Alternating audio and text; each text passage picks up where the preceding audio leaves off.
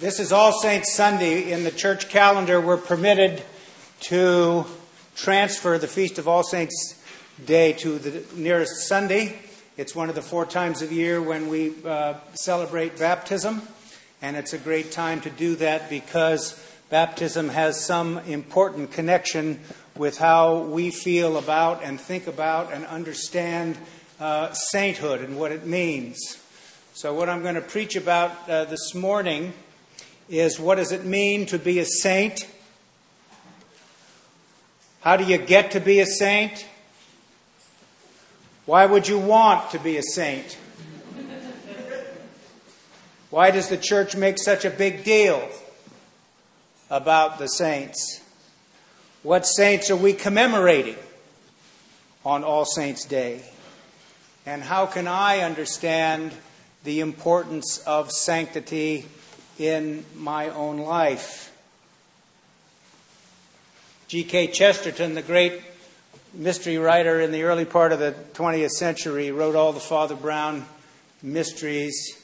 He said, "The communion of saints means giving votes to the most obscure of all classes, our ancestors.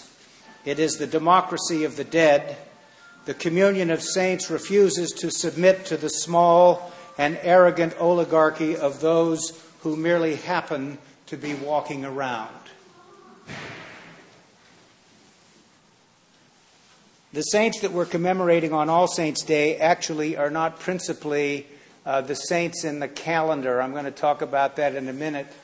But I hope you're holding close to your heart and up to God all the saints that you have known in your life, some that are known only to you, some who have had some aspect of character that has had a positive influence on you as a human being and has made it possible for you to commend to other people the practical wisdom that you have had and developed over time and learned over time and are able to do this. In the Bible, a saint means, or used to mean, one who lived before the time of Christ, a member of the new covenant in Jesus Christ, or a synonym for the Christian faithful. If you read Paul's letters in more than one place, he refers to the people in the congregations that he founded as the saints.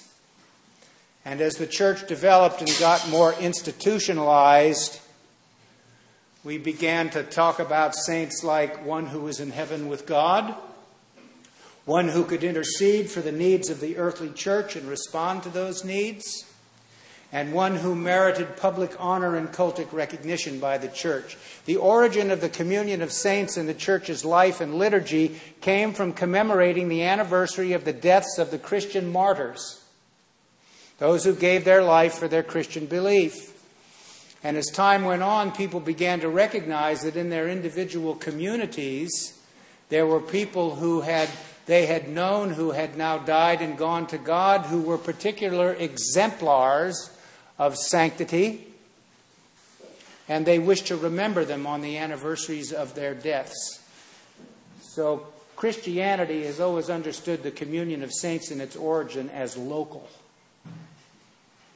People in individual communities began to remember people who were of great importance. For the first 1,000 years of Christian history, the way you got to be a saint was by popular acclamation or episcopal decree. Not some elaborate thing where you go through and had to have these many miracles, or you were seen levitating or bilocating, in more than one place at one time, and therefore that was an affirmation of sainthood. It was local, and it was understood to be important. The first calendar of any substance of the saints that were celebrated at the masses throughout Christendom, particularly in the West, came from Charlemagne, the Holy Roman Emperor. And he had an advisor, a man by the name of Alcuin of York. He was a deacon, and he was running the choir school in Aachen, where Charlemagne lived. And in that when would this be? Well, it'd be in the 700s or early 800s. And so Alcuin came. Alcuin taught the boys in the choir. When they were singing in the liturgy, they had to know Latin because it was in Latin then. So they had to go to school to learn Latin. And so they went to grammar school. And that's where we get the term.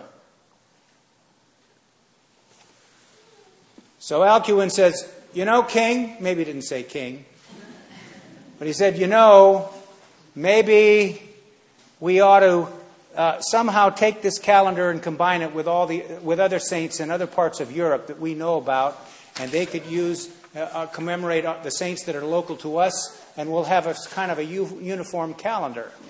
And so the king said, make it so.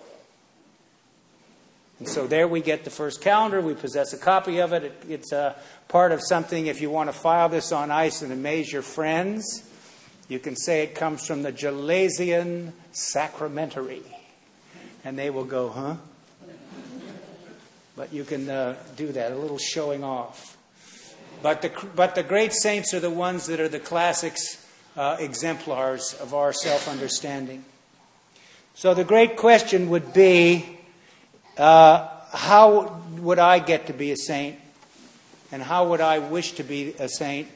And what are the ways I could check, since all of us are called to be saints?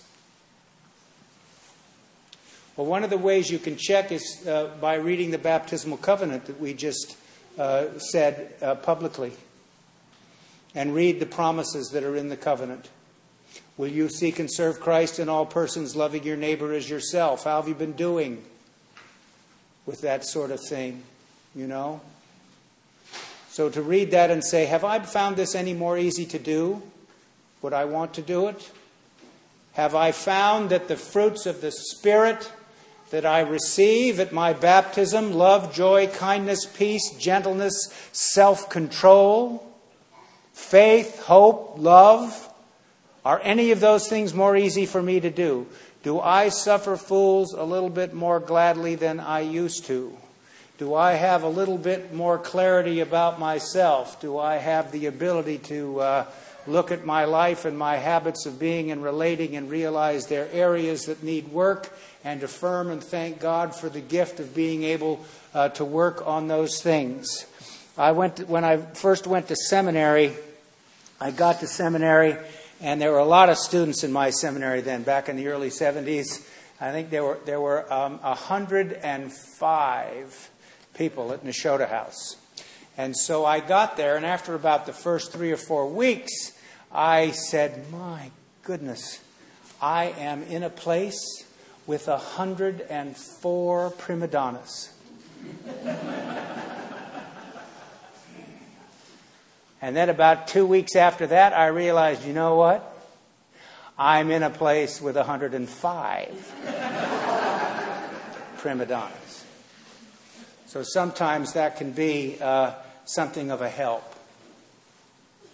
In the Eastern Orthodox Church, you know, the Greek Church, the Russian Church, the Orthodox churches of the East, they have a very important spiritual principle that has had a deep influence on Episcopalians during its classical period of its formation in the 16th and early 17th century. And this principle is called, technically by the Greek Church, theosis. We call it in English deification. And what does it mean? It means that we begin to see that we, as we live, become more unlike God. Father Thomas Keating, who I talk about all the time in his great book, Open Heart, Open Mind, The Contemplative Dimension of the Gospel, says, we are not God, but our true self is God.